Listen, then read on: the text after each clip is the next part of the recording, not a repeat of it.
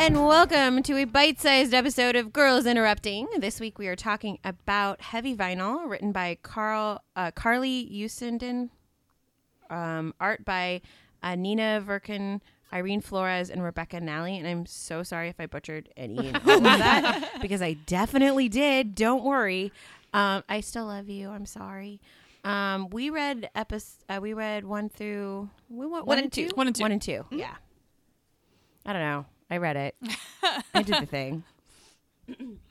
All right, so it takes place in 1998, which I did not know. I think you had described it to me as a Empire Records throwback, and I didn't realize like how legitimately like inspired I think this comic was by Empire, because it was 1998 and it takes place in a record store. Yes, and then there's like a whole big thing where the band is supposed to come and show up, and then there's problems and secrets.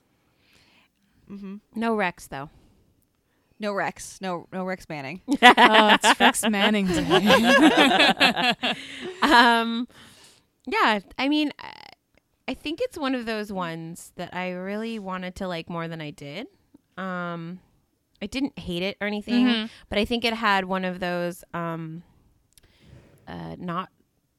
prefer a more subtle storytelling, I guess. Whereas this one kind of tells you exactly what's happening basically all the time. I mean, I guess the like fighting thing, maybe because it's spoiled because, you know, it's a comic book and I knew that they were going to eventually have a fight club. So maybe if I hadn't known that, it would have been a little bit more mysterious. Well, I do wonder if there's a reason why they changed the title to Heavy Vinyl, because when I originally looked it up, it was called Hi-Fi Fight Club. I wonder if part of that is to maintain some sort of era of suspense, so that you're maybe a little bit surprised at the end of the first issue. Because it was issue 1, right, where the reveal happened. Yeah, I wonder, because it kind of Hi-Fi Flight Club kind of gives it all up in the title. But then again, I think why keep it that a secret? Yeah, I think most people in the end, like, they're gonna know. There's like anything you're spoiling at the end of a first issue isn't really a spoiler for me. Yeah, that sort of goes in your slug line anyway. Yeah. Yeah, exactly. For me, it read a little young, so I'm wondering. I think the target audience was definitely more teens. But that could be it too. Yeah, and I think it's definitely like kind of laying everything out very clearly, you know. And I mean, there's a part of me that's like, you know, show don't tell, but also I'm like, I'm really glad when comics will write down the name and give me like the 5 easy facts about them. So I'm like, I know a little bit about this character and I can kind of walk right in. Yeah, you know? I'm like not against that necessarily, like the little splash pages of like information on someone. I'm not necessarily against, but I don't know. Some of the dialogue just felt very like dialogue. You know what I mean? Not like talking.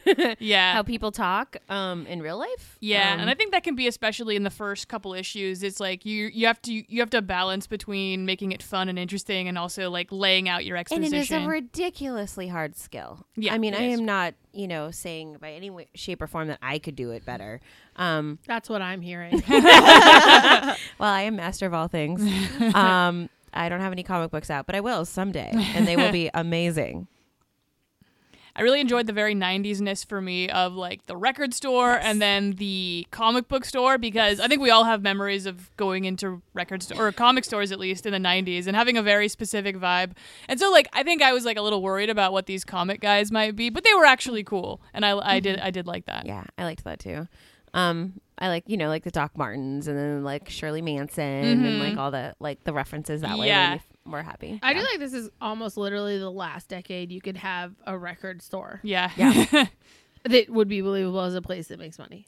Yeah, it's pretty niche now. I feel like you have to be a record store and something else in order to stay afloat in 2017. Because I mean, there's a little bit of a hipster throwback to getting new vinyl. You know, they still print a ton of vinyl now, which I didn't know until I started going to Rasputin, which is the record store not too far from us. And it's a record store, so a bunch of used records, but it's also CDs, it's also movies, it's also, I think, used books as Yeah, they well. have used books section And now. and All I think for $1. yeah, so I think it's like you can't survive on records alone, because the hipsters, you know, they'll only take you so far. Well, I think hipsters are a good market, but do hipsters really have a lot of disposable income? No. No, they don't. They spend it on coffee and patchouli. Avocado toast. That's millennials. Damn it. What's not a the lot- difference? I feel like hipsters. No, I think hipsters do have money because it costs a lot to care about nothing. That's true. I agree. I think they have money. I Like, think they have money. They don't like. They like to pretend that they don't have money. Yes. right. They like to look like they come from a Whereas thrift shop. millennials However, actually don't have They have that Exactly. money.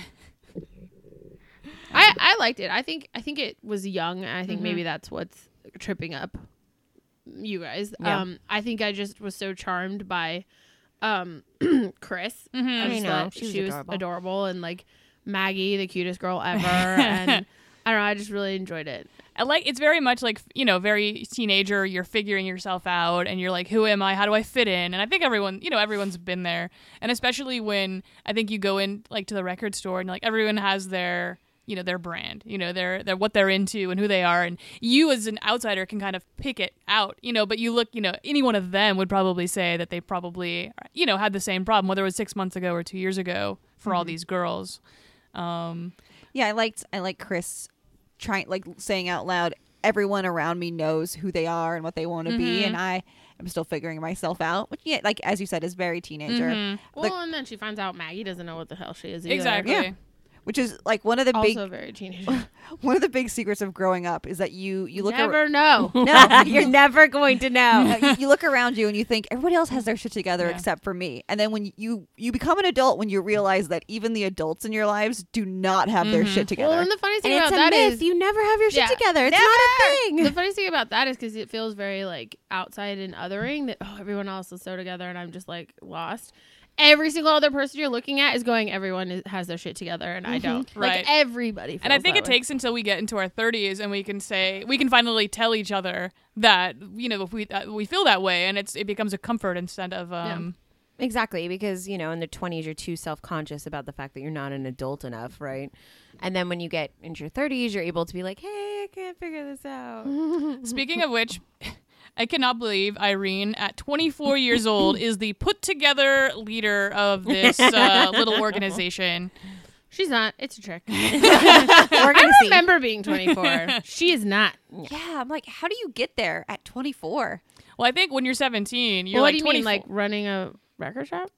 Oh yeah, like That's not hard. I guess I'm wondering, does she own it or is she just a No, store she's manager? She's the store manager. manager. 'Cause Oh, I I think assume she's okay. the manager. they made yeah. a reference, I think, to the owner at some point. Yeah, and it just says she was just a boss lady, but I assume at 24 she's just the store manager. Okay. Still It's impressive. like at all of us at 24. the theater. It's not really. I mean, It's impressive to a 17-year-old girl, I guess. yes. And But, to I mean, half of us were in charge of something in retail at 24. which is, looking back, unbelievable. Look, I shouldn't have been in charge of a lot. And yet I was. It's so funny now, too. Like, if you ever have to, like, talk to a manager about something, which obviously, I try to avoid as often as possible. And they come out and they're, like, fucking 18. And I'm You're like, like, God damn it. All right, child. that's what they must have felt like.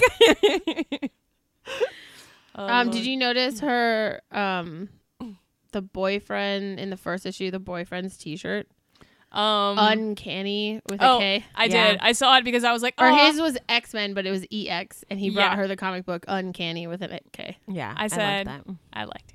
Yeah, it was an interesting mix of real stuff and fake stuff. Yeah. Like they talked about TLC and they talked about Lauryn Hill. Oh, that dude coming at a black girl about how No. Lauryn Hill sucks. Number one, every person in that place is going to punch you in the face. And you know what? Fucking Lauryn Hill, that fucking year had what? She was baller. God. yeah, All she I'm was saying- the shit. Miss Education of Lauryn Hill Hello, is best an album. amazing album. She was nominated for 10 Grammys that year and won Holy 5 of them. shit. Yeah, that's right. I just read that last night. Completely in an unrated place. Oh, that's funny. Anyway, that guy sucked. Yep. Yeah. Yeah. But then they bring in the fake band, Stega Sour, which is a fun play on words. Uh-huh. I liked it. I like that she has a crush on the lead singer. think I that's mean, cute. who wouldn't? And I love that, our little main character is a big queer mo. She reminded me a lot of you, my love. What? No, that's impossible. Does my hat look okay? Oh, girl. I know my hat looks okay. Now, I didn't then. I worried. I liked their little French fry meetup. Oh Is my it a God. date? I don't know if it's a date. Oh god. I would eat cheese fries on a date. I'll tell you Come that. on. I mean, Yeah. who wouldn't? Well, I Cheese go. fries She's for like, life. it's probably not a date. Who eats cheese fries on a date? Well, I would eat. cheese Yeah. fries. I was like, girl. pull it Her together. food finger thing was weird. But cute. I like her poor mom having a teenager is I fun. know. Her reactions to her parents are so teenager. Like I'm sure I said all those exact phrases to both of my parents. Yeah, her dad is such a dad though. Like it's perfect. But you can also see like, yeah, I could see how I'm on the dad side now. Like you're kind of like we're at the age where I'm kind of like, listen to your parents. You know, stay in school. Yeah, I crossed that line like a year ago Yeah. watching some teenage show, and I was like, "This is stupid. Go talk to your parents." I deleted they were Riverdale having off of my DVR and said I'm done. I Yeah. can't do it anymore. They were having like a fight, and I think like 2 years before this moment, I would have been on the kid side, and Yeah. I'm just listening to this guy. You're a selfish idiot. Yeah. Your parents are right. I And I went, "Who am I?" I knew I had crossed the line into on the side of the responsible adults rather than the recluse kids. Last year we went to see Rent in San Francisco, and I'm like, Yes! just get a fucking job. Get a job. Get a job. Like 2 years ago, you'd be like, "No, he's an artist. He needs to." No, go work at a coffee shop. Pay that guy rent. He has to pay his own rent. That's right. It's not irrational. You No, know, the world. Benny got a job and now he has a car. That's how the world works. And you're welcome that Benny let you stay rent free for as long as he did. I mean, let's be real. Anyway, back to the comic book where stuff definitely happened. And I mean, I think we all were waiting for the twist at the end of issue 1, but I think it could have existed as a pretty decent book just as a record store. Legitimately, I forgot it was a Fight Club book. I remember because we met like the author of it, oh yeah, we the met artist. Irene Flores, the colorist. Yeah. we Mhm. met her at San Francisco Comic-Con. And we saw it. She had it like a poster for it up or something. We're like, "Oh my god, we're gonna read that." And so I blanked on there being a secret Fight Club. So I was like, what could they be doing in there? But then she was like, what are they doing in there? They're always in there together alone. And I'm like, baby girl, they're shutting the shop down. They're doing you a favor. You want to sweep and reorganize That was the so weird. vinyls? She's Like, like, I what? can stay and help. And I was like, Get or you could go out. home early. Yeah. Like, who doesn't want to go home early? 17-year-olds at their first job. I mean, it's just crazy. yeah. So anyway, the only Fight Our Club- lives are just so different now. Yeah, the Fight Club for me was I was like, oh shit, that's right. Well, I mean, but now I'm like, okay, are they a fight club or are they like a secret agent team that tracks They're down? a secret agent. And I mean, team. they're kind of a little bit like of both. they're like a sleuth club. They're Yeah. like Private Eyes. Yeah, something like that. So, vigilante group. It's like Nancy Drew. Yes, but with more punching. Oh my god, Chrissy's heart eyes when Maggie took down the band sneaking into at the very end of issue 2. Her little heart eyes. I was like, yeah, girl. That was my favorite line was when Maggie jumped out of the tree and she yelled, "Surprise, you wads!" Because you have to get like I don't remember last time we read something that I think when it took place in the 80s, but like to get the dialogue and the slang exactly right can be a little. Oh, it's Clueless. Yeah. It can be a little tricky, and I know Clueless nailed it in terms of slang, but it's more of the late 90s vibe here, and it's subtly different. You know, only 5 years have gone by, but there are differences. Yeah. Only 5 years. So cute. My favorite was obviously Fighting the Patriarchy is great. You should try it sometime. Also, that I That would was a put good that on a line. button. Yep. Yep. So overall, what do we think? I liked it. I think of the 3 that we did for extras, I think this would be at the bottom of the list of what I would continue reading. I really liked the other 2 so much. But like I would pick this up again. Oh, absolutely. It's an easy read, I think, is one of those things where the characters are all pretty likable. It's like a nice book if you just want something fun with girls in it who beat people up. Exactly. It's like it checks all these boxes, and it's just a real like, you kind of know what's going to happen, in a sense, and you're just like, yeah, I know. I know. This is what I'm here for. Exactly. You want some comfort reading. Yeah, agreed. All right. So if you want to let us know what you think about it, we would love to hear about it.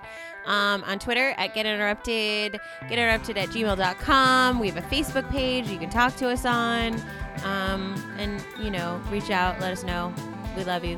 I don't know. Bye. we have snacks. We have snacks. Wow. Right. We also have snacks. We also And have love wine. for you. So forgive Jackie. It's been a while. Shaking off the rust. Jesus.